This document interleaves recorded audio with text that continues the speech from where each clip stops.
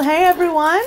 I'm Thea and I'm here with Liz, and we're here to talk today about keeping God in the center of our lives, keeping the Lord in the center of our lives. And it's a discussion that can take many turns, and there are so many different ways to keep God in the center of what we do and how we live. Yeah. And Liz and I just want to explore some of the contemporary challenges that we come against keeping God in the center. Yeah. Liz has a little baby at home. He's adorable. We love Levi. And it's challenging, you know, to raise a child and work full time and have such a thirst and a love for the Lord where he always remains in the center. And you do such a good job at that, Liz. Thank you. What's your secret? Ooh. The Lord's mercy. And I'm not trying to be funny, but that's the secret, because you know, there's days where I say, all right, I'm going to get up and I'm going to pray and I'm going to plan, I'm going to read, and none of that happens. And that's just the reality of, you know, having a toddler.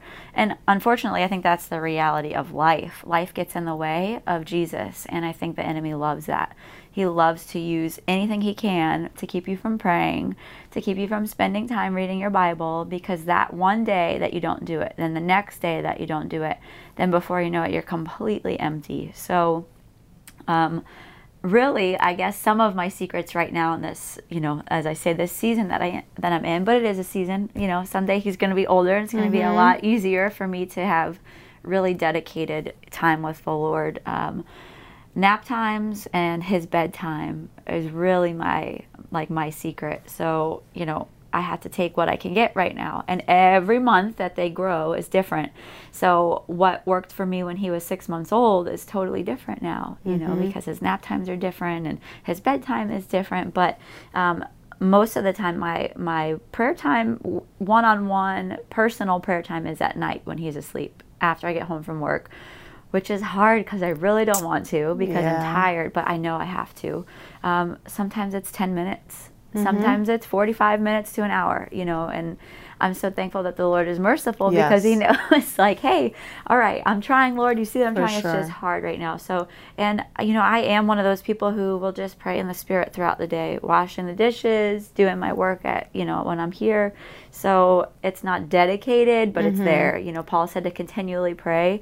So I continually pray, and sometimes I'm thinking about a million things while I'm doing it, but I know that, you know, the Holy Spirit's doing that work while I'm maybe not fully there. You know, I know that he's fully there.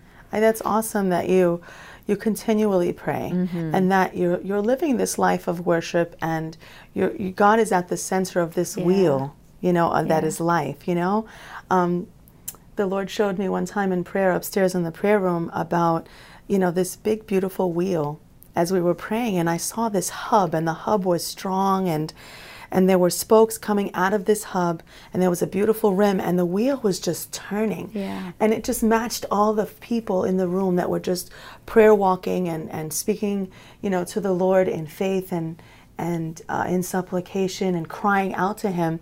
And the Lord said, you know, that hub is the center of that hub, you know, is the Lord, is the church, is the fellowship with the believers, you know, is that conscious living that we move and breathe and have our being in this God. You know, it's an acknowledgement that, Lord, we can't do anything without you. That's you know, so that true. you are the center of our universe, of our world. And just keeping the cross of Christ. You know, the Apostle Paul said, I don't know anything except Christ crucified, you know, and that resurrection power is something that we carry inside of ourselves. But moving toward the contemporary a little more, we wanted to talk about, you know, this idea that there's one God. There's only one true God, the maker of heaven and earth. And some people will take offense at that. You know, you speak to people out in the world that are not living a God-centered life. And they will almost get offended that the other gods, you know, with a little g in this world, are not being respected. How can you be so arrogant as to say that there's only one God, that there's only one Savior, you know, that Jesus is the only way to salvation? How do we combat that as believers? How do we go out there in love, you know, and teach people that he's a loving God. He's not this angry, God in the sky that is just ready to cast everyone down. So they have to go and look for these other gods and substitutes for the real thing. Yeah. That's a good question. And there's so many things that, I heard, I was watching a televangelist, which I'm careful with, but this one's like, he's good. He's verified. Yeah. I was watching him and he was talking about persecution in other countries. And he was talking about people who came from a different country and faced like real persecution, even though they kept God at the center of their life. And, people were being martyred and essentially killed or forced out of their country. Wow. So, they came to America and they said that the persecution was worse here. And he said, well, how can you say that the persecution is worse here? And they said, there are so many spirits that we have to combat here that we never had to come up against in their country, which was in, Eastern Europe.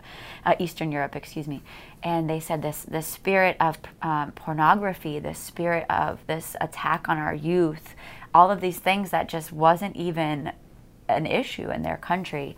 And, it kind of leads me to, there's so much that we're up against as believers in America because we're crazy. We're considered crazy, and I think there's extremists in any religion, in any belief system, there's extremists. The thing that I think bothers me the most about Christianity is when people go out into the streets in attack mode, turn or burn, and they tell them, if you don't repent, you're going to go to hell.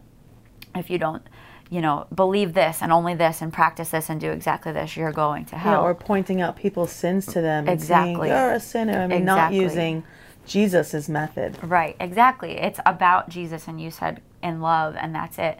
Christianity, Jesus is about love. What did he say? True Christianity is helping the widows and the orphans and the poor and feeding the hungry. That's what we're about. We're not about this set of rules and standards that you can't live up to. That's the Old Testament. That was pre-Jesus time, So keeping him at the center, you have to know him. You have to spend time in his word. You have to spend time with him to understand his heart. And even if we get like just a little nugget of it, which, can we ever really fully understand the Father's heart? I don't know. I don't Probably think we can on earth. Fathomless. I think once you become a parent to some degree, that's helpful because you're like, wow, I love my son so much, and I would never give him up for somebody else. Sorry, I'm not going to do that. Yes. That's just the reality, and the Lord did that for people who still would despise him and mock him and, say that he isn't real and he's a liar. So it's a really tough thing to try to teach that to people who don't have that faith, and we're not, as Christians, we're evangelists, whether we want to be or not, whether we feel that that's our gifting, we're called to do that. So it's not our job to convert someone. It is our job to tell them. So you have to trust that the Holy Spirit's going to do the work when you tell them, and he will. He may not right then, and, those people may not ever come to know Jesus, but you know what? We did our part to make it. So it's a real, it's funny that you say a wheel, because it's almost like a wheel in itself, that you have to keep your eyes on Jesus. You have to be filled up with him, and it's this cycle of knowing Jesus, being, baptized in the Holy Spirit, where all your power and all that wisdom from the Lord comes from, and then just walking in that and trusting that even when, the things of today's world come at you, you still have that hope, and you still have that strength, and he's still able to be at the center of it, even when you're distracted, and even when the enemy is coming against you, you're still able to go back. Okay, wait a minute. I don't need to necessarily see all the signs and wonders, and yes, he gives signs and wonders, but I need to see the cross. I'm going back to the cross, because that's where it starts at, and once you have that and you have that understanding, it's kind of like, okay, let's kind of rein it back in here. So, and life does throw, a wheel runs smoothly, but sometimes somebody will throw a wrench in it, as they say, and what happens to a wheel. And it's at those times in our life where we can practice being God-centered. When we're making those decisions in our lives that are hugely impactful. Right. You know, where am I going to move? Where am I going to live? Should I leave my job? Yeah. Where should I send my kids to school? Yeah. How much money should we put, you know, into retirement? Are we going to, you know, give to the Lord? Who am I going to marry? Yeah, who am I going to marry? Yeah. Exactly. Those kind of questions and challenges that come up in our lives. Are we keeping God in the center? Are we just discussing with my husband and I and just putting our cards on the table, as they say, and making a wise decision according to our knowledge and our, you know, experience and education? Or are we stopping together to say, okay, Lord, show us what to do? Yeah. Like, give him that, not respect, but fear God in a way that he can turn your life in any direction that you need. He can bring the provision and the you know, the open doors to the right places where we need to go. So in our experience, we've always said, Lord, if there's a closed door and you've closed that door, we know that it's never going to open. Yeah, that's right. And if it's an open door, you know, let it be wide open. And despite the difficulties that might be on that open door path, because people think, I'm taking the open door path, I'm not going to have any trials. Yeah. That's just not realistic. You know, life is life. And I think in practice, teaching our kids, you know, we have the 3 kids at home. 2 of them are in college and Nicholas is still in middle school. But, you know, we teach them to talk to the Lord like he's your dad, you know, and Jesus is our brother. He says, your father and mine. Yeah. That means that he's our brother. Like, did you ever want that big brother to just like stick up for you in the schoolyard?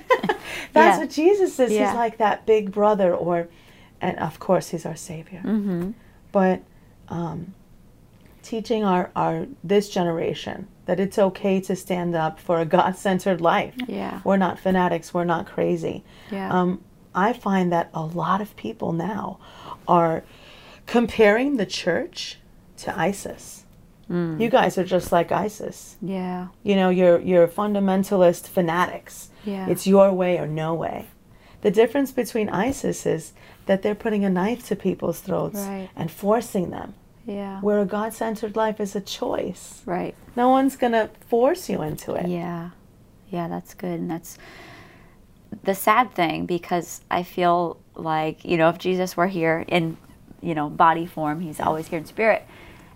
You know, it's just so broken from what it could be and what it should be, you know, from that model of, you know, what life with him is supposed to look like. And, you know, I do believe that there are hundreds of thousands, millions across the globe who love Jesus and get it, you know, and are filled with the Holy Spirit. But you don't see that, you know, you see the yucky stuff. It's like the news, you know, you don't see the good stuff, you see the yucky stuff. But, you know, as we continue in what I think are the last days, I don't know how many years, I have no idea. It could be 5, it could be 10, it could be 20, it could, who knows. But I feel like we're very, very close until the last days, and it's not going to get easier to keep him at the center. It's going to get harder and harder to do. So I just think, you know, as we continue on, we really have to be prayed up and filled up and be intentional with our time. You know, as it's, like I said earlier, it's hard. It might be 10 minutes, it might be an hour, but being intentional with that time and being focused on, you know, being as close to the Lord as you can and following like his guidelines for life. And just praying for faith. You know, I pray that I have the faith to stand up and to continue to do what I'm doing when times get harder, because they're going to get harder. But, you know, someone said in prayer meeting yesterday, you can have all these things, you can have all this stuff, but if you don't have Jesus, you don't have anything. That's right. And all of this stuff is going to fade away. And all of these things that we face, you know, they're going to replace by other things that we face, you know, from a trial to a trial. Yes. And as long as we have him, as long as we're focused on him, you know, we're going to make it. And that might not mean we make it on earth, you know, and that's the hard reality of it. And some people aren't prepared for that. Some people think, I'm a Christian, I'm safe. No. But the reward is in heaven. This is just a temporary spot. We're just passing through to our eternal reward. So it's a lot to digest, and it's a lot to continually be mindful of. But it can be done, and it's really the only way worth living. It is. If you're listening to this podcast and you joined us today, we want to thank you. just some practical ways to keep Jesus at the center of your life. Find an awesome church to worship. Connect yourself with like-minded believers that have a passion for the Lord and reaching the lost. Make time for the Lord and teach that next generation that it's okay to stand up for the Lord, because if God is for us, who can be against us? Amen. Thank you so much for joining us.